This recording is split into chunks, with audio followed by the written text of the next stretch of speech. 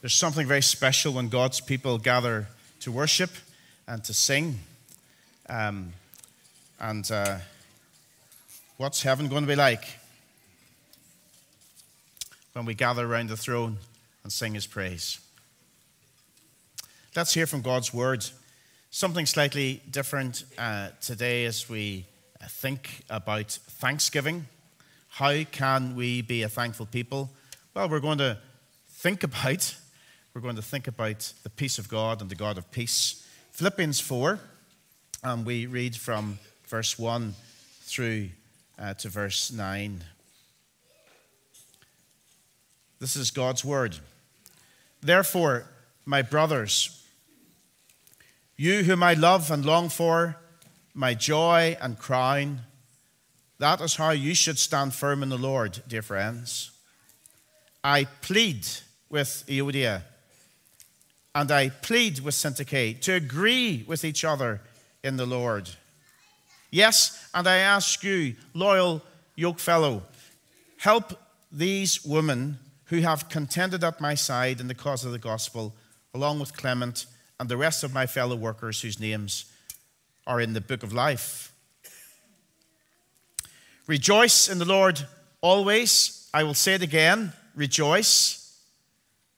Let your gentleness be evident to all. The Lord is near. Do not be anxious about anything, but in everything, by prayer and petition, with thanksgiving, present your requests to God. And the peace of God, which transcends all understanding, will guard your hearts and your minds in Christ Jesus. Finally, brothers, whatever is true, whatever is noble, whatever is right, whatever is pure, whatever is lovely, whatever is admirable, if anything is excellent or praiseworthy, think about such things. Whatever you have learned or received or heard from me or seen in me, put it into practice, and the God of peace will be with you. Thanking God for His word. Let's pray together.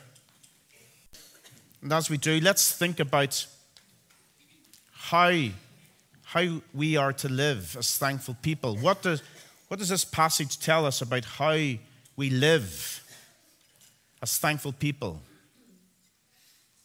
It's one thing to say we're thankful. It's another thing to sing that we're thankful. But how do we live as thankful people? Let's pray.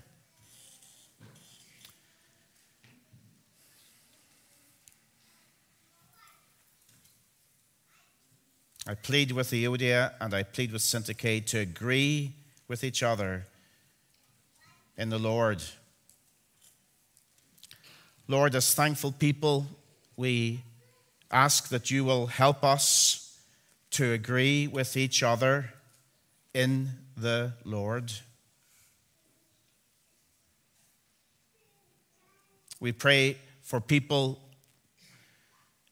in our lives, in our families, in our work situations, in our communities, maybe even within the church, and we are not agreeable with them at the minute. Help us to be truly thankful people and to be able to live in loving agreement. Yes, and I ask you, loyal yokefellow, help these women who have contended at my side in the cause of the gospel. Father, we pray that you will make us thankful people who will be loyal yokefellows, who will help people to know the peace of God and the God of peace.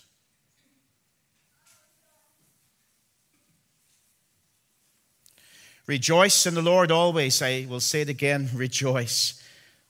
Father, as thankful people, help us to be people who rejoice.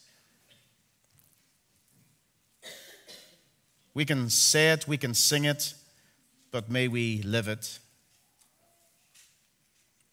Let your gentleness be evident to all. Father, as thankful people, help us to be truly gentle. And may our gentleness not be hidden in the inside. May it be evident to all so that all might see it. Do not be anxious about anything, but in everything by prayer and petition. With thanksgiving, present your requests to God. O Lord, we are anxious about many things. But if truth be told, we rarely pray. Help us to be a thankful people who, in everything, by prayer and petition with thanksgiving, present our requests to God. We do that, Lord, even now as we pray for each other. May we be a prayerful, thankful people.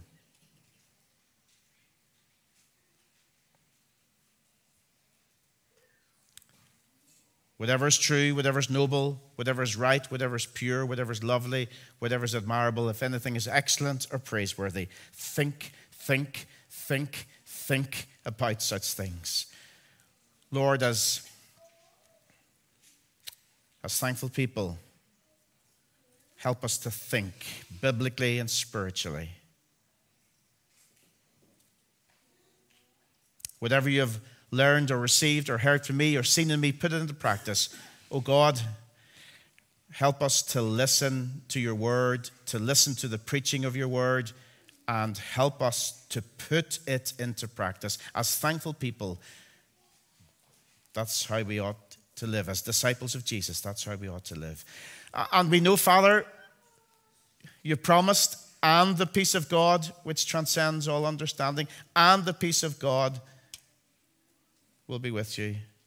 Thank you for these promises. We pray for in our hearts and minds, in our families, and in our church, there will be peace. The God of peace and the peace of God.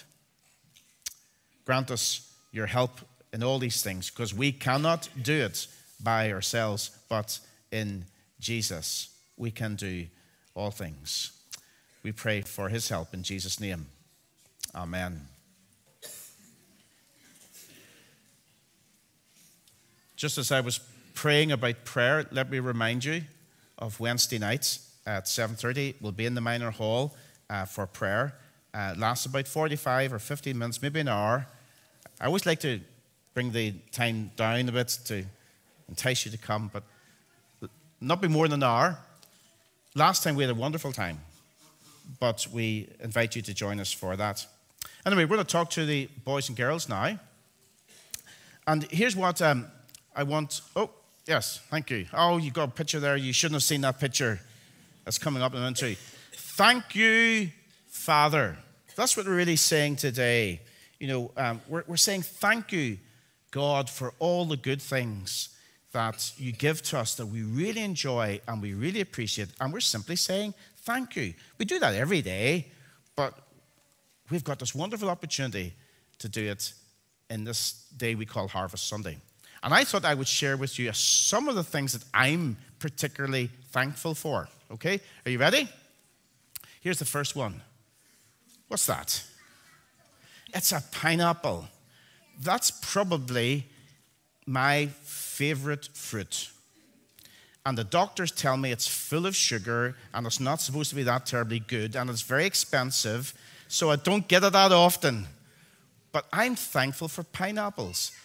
I like looking at them. You see that head, that head of hair that it's got, I think it's a beautiful fruit, isn't it?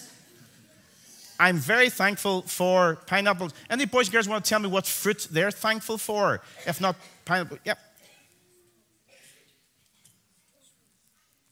Strawberries. Oh, that comes a close second. Listen, I'm an old man. I can't hear them to shout it louder. Oranges. Nice and sweet oranges. Yeah. Anybody else got a? Yeah. What's your favorite fruit? Grapes. Great. Grapes are great, aren't they? Here's another thing that I'm thankful for. What's that? What's that? Yeah. What's it? Yeah. A fire, but not just any old fire. It's at least I hope it is. It's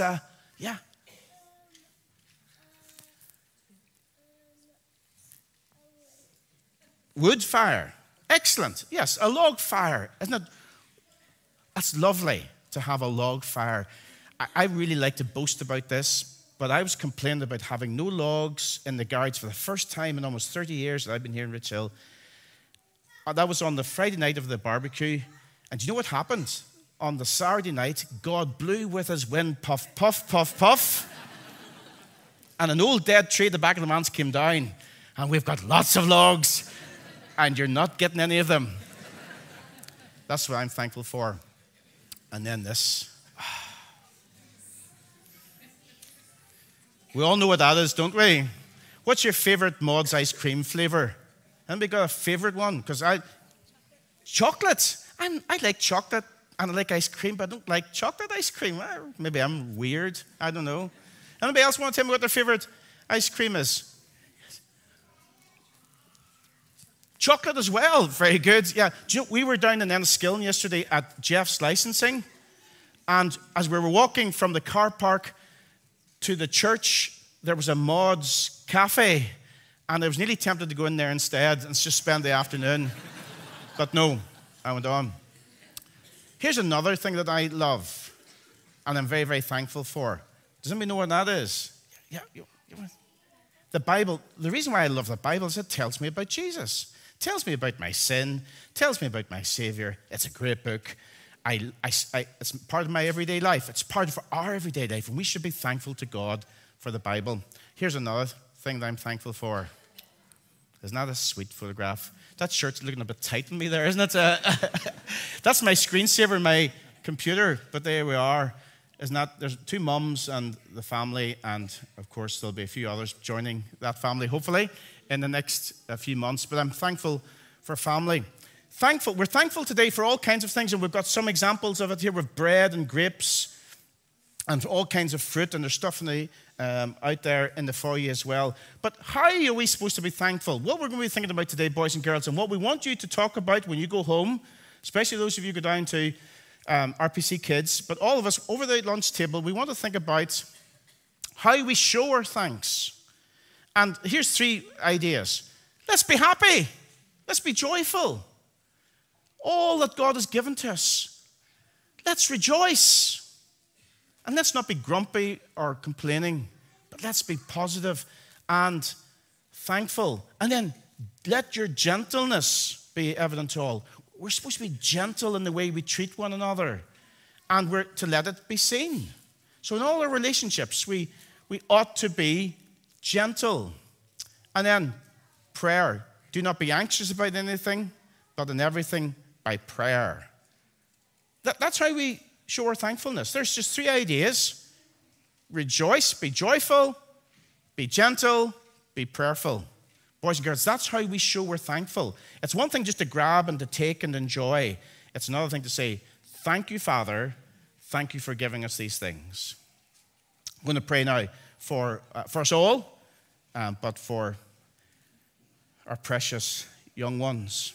Lord, we thank you for each boy and girl here, for each individual here this morning, and we ask that you will help us to be truly thankful, and not just in words, but in the way we live and in the way we have our relationship with you, so that we might be a people who rejoice and a people who are gentle and a people who are prayerful. Lord, help us all to understand these things, to learn these things, and to practice them. For your great glory, we ask it. Amen. So those going to RPC Kids, you can leave right now.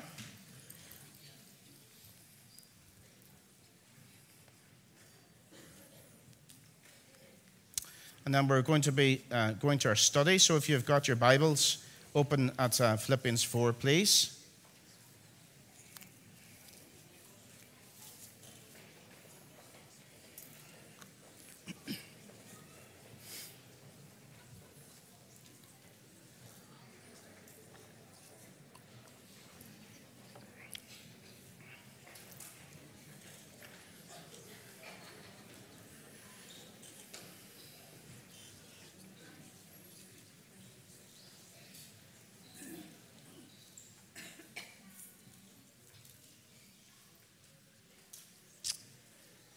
So before we turn to study, let's once again ask God to speak to us. Remember, we can make up all kinds of things from any piece of literature, and that includes the Bible.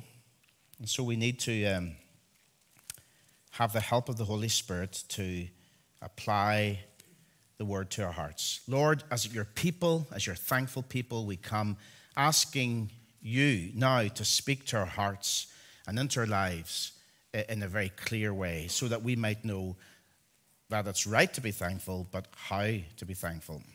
We pray for this help in Jesus' name. Amen.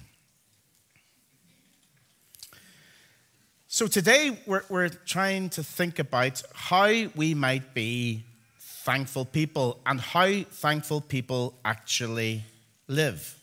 We are thankful. I mean, the very fact that we're here indicates that we are a thankful people. But how is that rolled out in our lives? How is that rolled out in our families and even in our church? Well, I think in the passage that's before us today, there are two phrases that kind of jump out at us. Verse 7, the peace of God, and then in verse 9, the God of peace. We need to know the peace of God, and we need to know the God of peace. It's what thankful disciples do. Now, if you're familiar with the fourth chapter of this letter to the Philippian church from Paul, you'll know that the next section, verse 10 to 13, is about the subject of contentment. This section, verses 4 to 9, has many themes, but the theme of peace is one that stands out very clearly. Peace. If we're going to be thankful people, we need to grasp and understand and have and live out the peace of God. And that's hard in this broken and fallen world. Some of us had the privilege of being up at adult Bible class, and we learned, Mike was teaching us there about the importance of living in this fallen, broken world and what that means. These are hard days, aren't they? To have peace. On the international level, we see what's going on in the likes of Ukraine and Iran. Recently we had floods in Pakistan and Australia, famine again in Somalia. The world, the international situation is pretty bleak. On a national level, we've got the cost of living crisis, inflation at record levels, rising energy costs, political instability, and COVID hasn't gone away, we're told.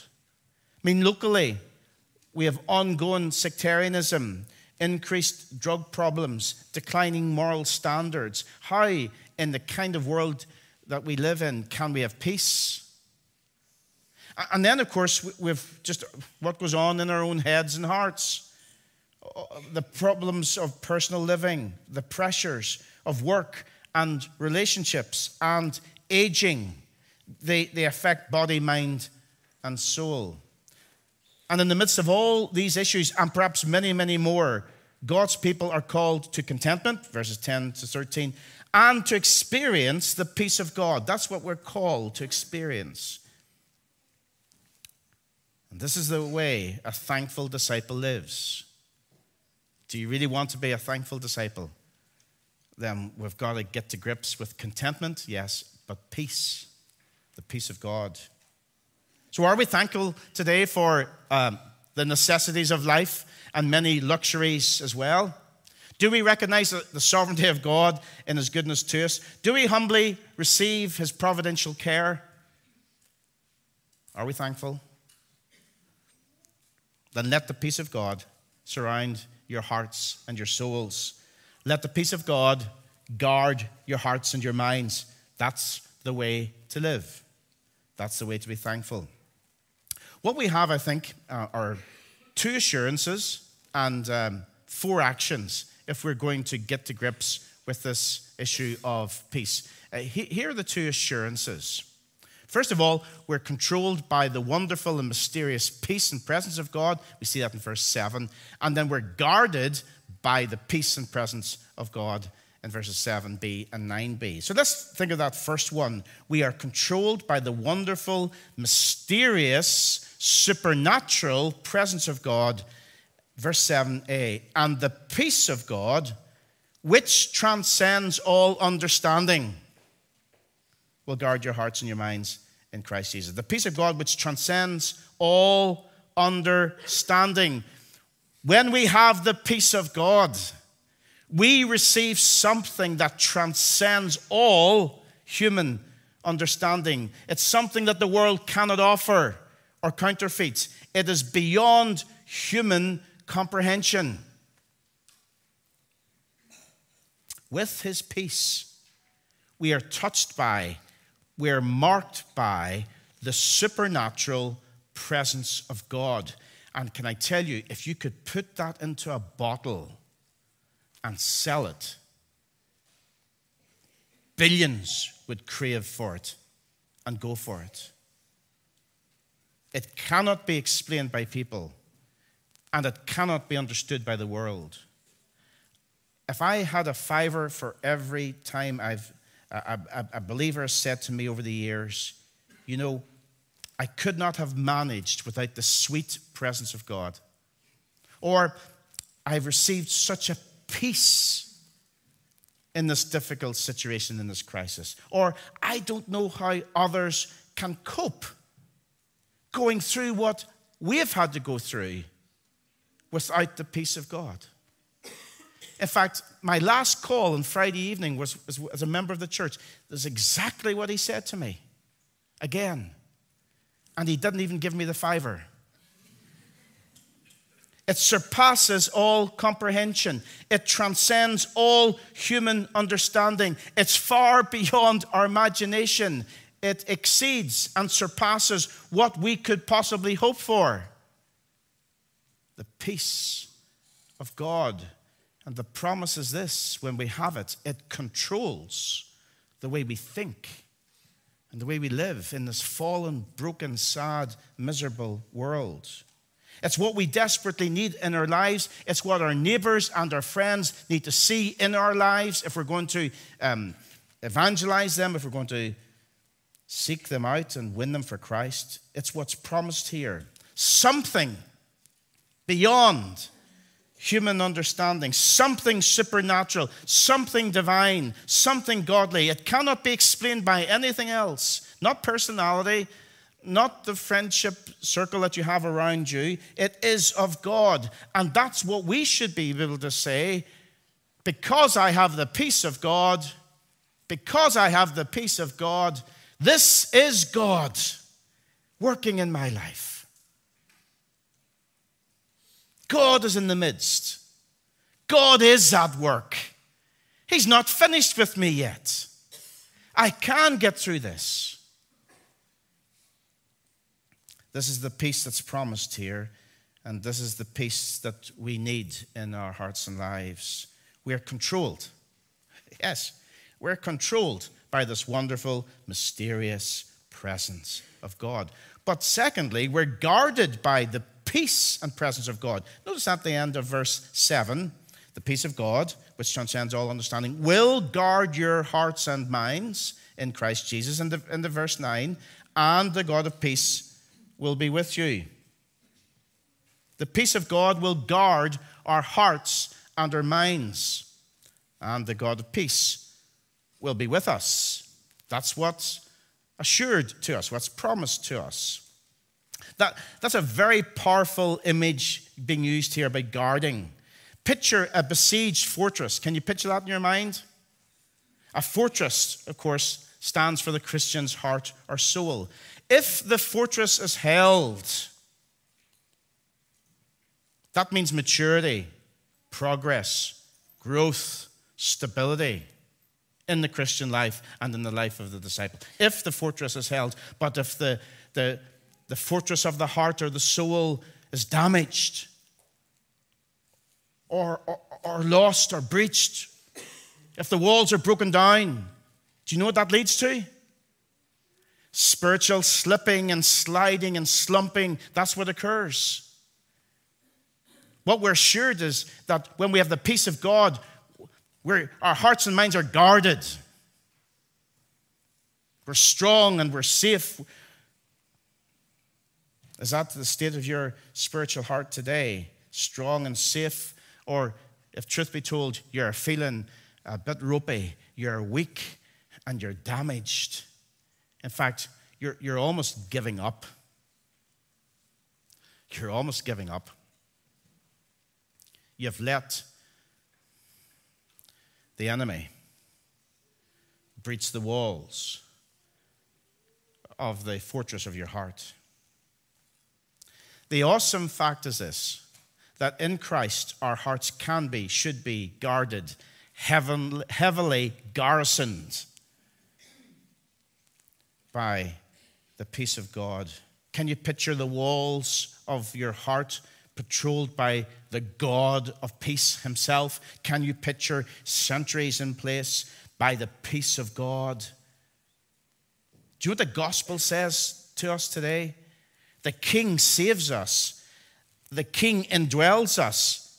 But more than that, the King guards our hearts. It's called the peace of God. And so we can have spiritual rest, and we can have our hearts and minds protected, because our companion in life, our Savior, is the King himself, and he's the God of peace. What a promise. Peace. Yeah, peace in our heads and in our hearts. Peace in our relationships with others. Peace in our salvation. From the King himself.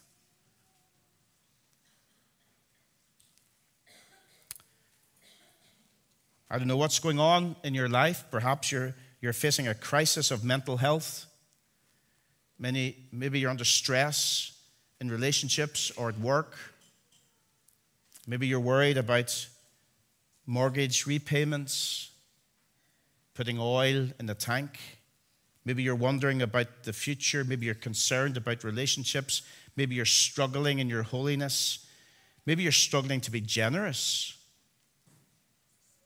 Every time you pass the plates, you wonder, I know I should, but I don't. Maybe you're struggling with forgiveness. See, the peace of God and the God of peace, that's your answer. He is the only answer.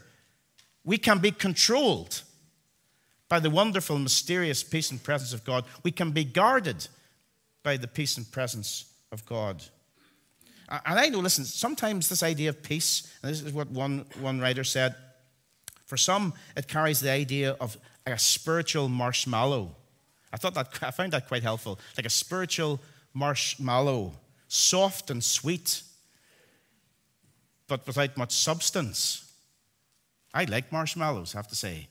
But you get the picture. Soft and sweet, but without much substance. But no, the peace of God is something full of vitality, full of strength. Look at the pictures of controlling, guarding.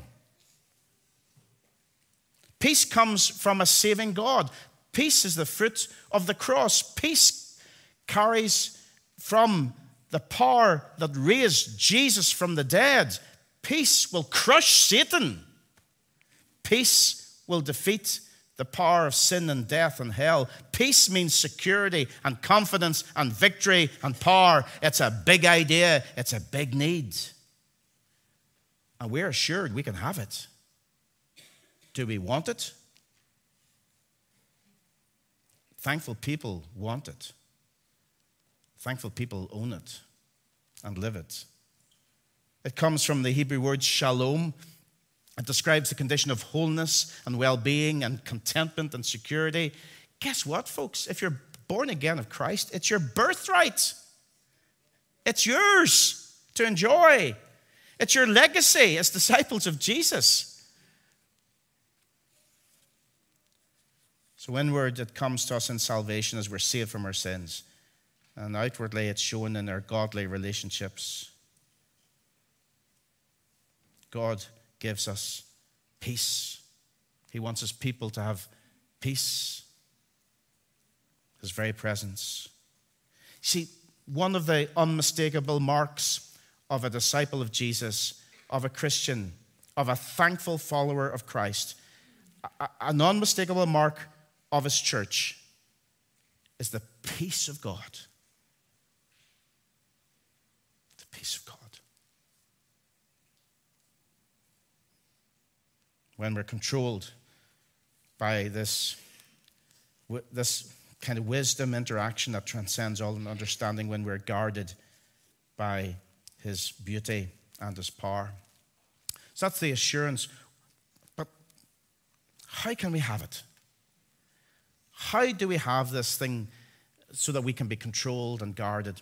Well, we've got 4 actions here. You'll notice the word, I think it's in all translations, certainly in the NIV. I hope it's also in the ESV and others, and King James if you're using it. Verse 7, and the peace of God, which transcends all understanding. In other words, if we make reference to 4, 5, and 6, and the peace of God will be yours. In other words, there's some things we've got to do. There's some commands we've got to obey. You notice at the end of verse 9, again, after verse 8 and 9, what do we have? And the God of peace will be with you. In other words, there are conditions here. So, what are these conditions, these actions? In our relating, in our relationships, we need to show gentleness and joy. Joyful gentleness. Joyful is emphasized in verse 4, gentleness in verse 5. Now, if you know anything about the book of Philippians, you know that it's often called the Epistle of Joy. 16 times in the book, Paul urges the Christians at Philippi to rejoice. And here he says it twice. Rejoice in the Lord always. I will say it again. Rejoice. Emphasis means, go for it. Be busy being glad in the Lord. And throughout the letter, of course, Paul gives us this truth that the Lord is the source of our joy. Not circumstances, not people, not things, not jobs, not money, but the Lord. He's the source of our joy. Actually, here's the point. When we have him, nothing else really matters. And if we don't have him, nothing else really matters. It's all about having him. Everything else is manageable when we have him. Again, every time I'm with a believer dying, that's the feeling I get from these people who are stepping from life into eternity. All they've got is Christ, and that's all they need at that time. That's all they need at any time. Folks, we've got to have him and value him and possess him and long for a smile upon our lives and seek his approval. Nothing else really matters beyond that. Now, in verses 1 to 3, Paul deals with these 2 ladies who were having a disagreement. The picture of verses 1 to 3 there is anger and disagreement and misery. Instead, what do we have in verse 4? Rejoice in the Lord always. I will say it again, rejoice. In other words, he's saying, don't cause division, don't cause trouble, have the peace of God, share the peace of God, be joyfully gentle in all your relationships. And verse 5, let your gentleness be evident to all. So in other words, be gentle and let people see it. Be evident to all. Some, of course, seem to have this gift of being harsh and critical and divisive. They cannot have the peace of God. They may claim they have the peace of God, but they do not have the peace of God. It's impossible, because one of the conditions for the peace of God is that we be gentle. Let your gentleness be evident to all. Gentleness is the fruit of the Spirit. Inner calmness and mildness and moderation, an uncomplaining readiness to accept others as they are and work to see them mature. It's like the way a parent parents a child. It's a non-defensive attitude that neither asserts their own rights nor insists in their own way. Gentleness. Do you want the peace of God? Joyful gentleness in our relationships. So, are you gentle? Or are you gruff in your manner? Are we abrupt and abrasive with one another? Are we intolerant and negative in our conversations? I've said it before in our Titus studies recently. Is it the fact that some people would rather not talk to us because they know they They could come into a negative space. It's not the way to have the peace of God. It's not the way to show that we have the peace of God, because we haven't got it. In our relating, joyful gentleness. Notice in verse 5, the Lord is near. That could be the Lord is near in the sense of his presence within us and within the church. It could mean that, or it could mean that he's coming again soon, and when he returns, all the wrongs that you have faced as an individual or as a family, all the wrongs that you have witnessed, they're going to be dealt with. I have a preference for the second one, although I wouldn't be against the first idea. I think it could well be both. But leave it with him, folks. Leave it with him. A lot of our lack of gentleness comes from the fact we feel slighted, or that people have treated us badly or wrongly. Leave it to him. Leave it to him. Let your gentleness be evident to all. The Lord is near. So how do we deal with a harsh, critical, unreasonable person? How do we do it? With gentleness. Sometimes you have to bite your tongue, but with gentleness, bite your tongue. Why? Because in doing so, we show we have the peace of God, and we show them they can have the peace of God. That's what thankful people do in our relating joyful gentleness. In our troubles, prayer. Verse 6, do not be anxious about anything, but in everything by prayer and petition with thanksgiving, present your requests to God. Now, there's a sermon in each of these verses. I'm sure you're glad we're not going to do that today. But here we have the timeless, eternal remedy and medicine for anxiety.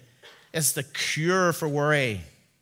It's the exercise of prayer and thanksgiving. We bring praise to the one who saves us. We bring praise to the one who's in control. And we seek his competent control in all the situations of life. He is all wise and all loving and all powerful. And I suppose it boils down to the fact, do we trust the God who says he is in control? Do we really trust him? See, our trust is linked with our praying. Somebody once said years ago to me, much trust, much prayer. Little trust, little prayer. No trust. Why bother? An ancient writer said this. I think I have time to read this. Tell him your troubles, that he may comfort you. Tell him your joys, that he may sober them. Tell him your longings, that he may purify them. Tell him your dislikes, that he may help you conquer them. Talk to him of your temptations, that he may shield you from them. Show him the wounds of your heart, that he may heal them. Lay bare your indifference to good, your depraved tastes for evil, your instability. Tell him how self-love makes you unjust to others, how vanity tempts you to be insincere, how pride disguises you to yourself and to others. If you thus pour out all your weaknesses, needs, troubles, there will be no lack of what to say. You will never exhaust the subject. It is continually being renewed. People who have no secrets from each other never want for subjects of conversation. They do not weigh their words, for there is nothing to be held back. Neither do they seek for something to say. They talk out of the abundance of the heart without consideration that they say just what they think. Blessed are they who attain to such a familiar, unreserved relationship with God. That's the way we ought to pray, folks. That's why we emphasize prayer. You'll see we're going to start our Friday morning prayer meetings again very soon as we try and get back after COVID. That's why Wednesday night we emphasize prayer. We've got to move away from ourselves, from our comforts, from our weaknesses, from our failures, and we must move increasingly to the one who is all-powerful and who is the one who controls all things. We should never ask the question, why me? when we can go to the one who loves us and knows us and has power over us. Prayer brings peace. Do you want peace? Well, in our relationships, we've got to be joyfully gentle, and in our troubles, we've got to be prayerful. In our thinking, verse 8, we've got to be disciplined. Finally, brothers, whatever is true, whatever is noble, whatever is right, whatever is pure, whatever is lovely, whatever is admirable, if anything is excellent or praiseworthy, think about such things. We've got to prepare our minds for living. We can't go into living in a broken world unprepared. If we go in with that kind of mindset, we are doomed to failure. We've got to think always about what is true, what is noble, what is right, what is pure, what is lovely, what is admirable, what is excellent or praiseworthy. And the result is peace. Don't allow your minds to be clouded in half-truths. Don't allow damaging thoughts to simmer in your heads and hearts. Don't allow negative thinking to damage relationships. Peace comes from our thinking when we think properly. Thoughts that are negative or narrow or destructive or impure or nasty or ungracious, you know what will happen? Steal away our peace and destroy our testimony and drain us of emotional energy. Think. And then lastly, in our living, being submissive. We're really running out of time. Verse 9, whatever you have learned or received or heard from me or seen in me, put it into practice. And the God of peace will be with you. In other words, we're to practice what we know. The key need for me, for you, for us, is not more information. I think we've got enough information. The key need is for transformation, for application of what we know. And when we do, Paul says, hey, you will have peace. So practice what you read in the scriptures. And practice what you hear preached. Practice what Christ has commanded and what Jesus has enabled. And if you do so, the God of peace will be with you. There are no easy answers to peace. There's no such thing as a cheap journey to peace. It's the way of Jesus. Do you remember the way of Jesus?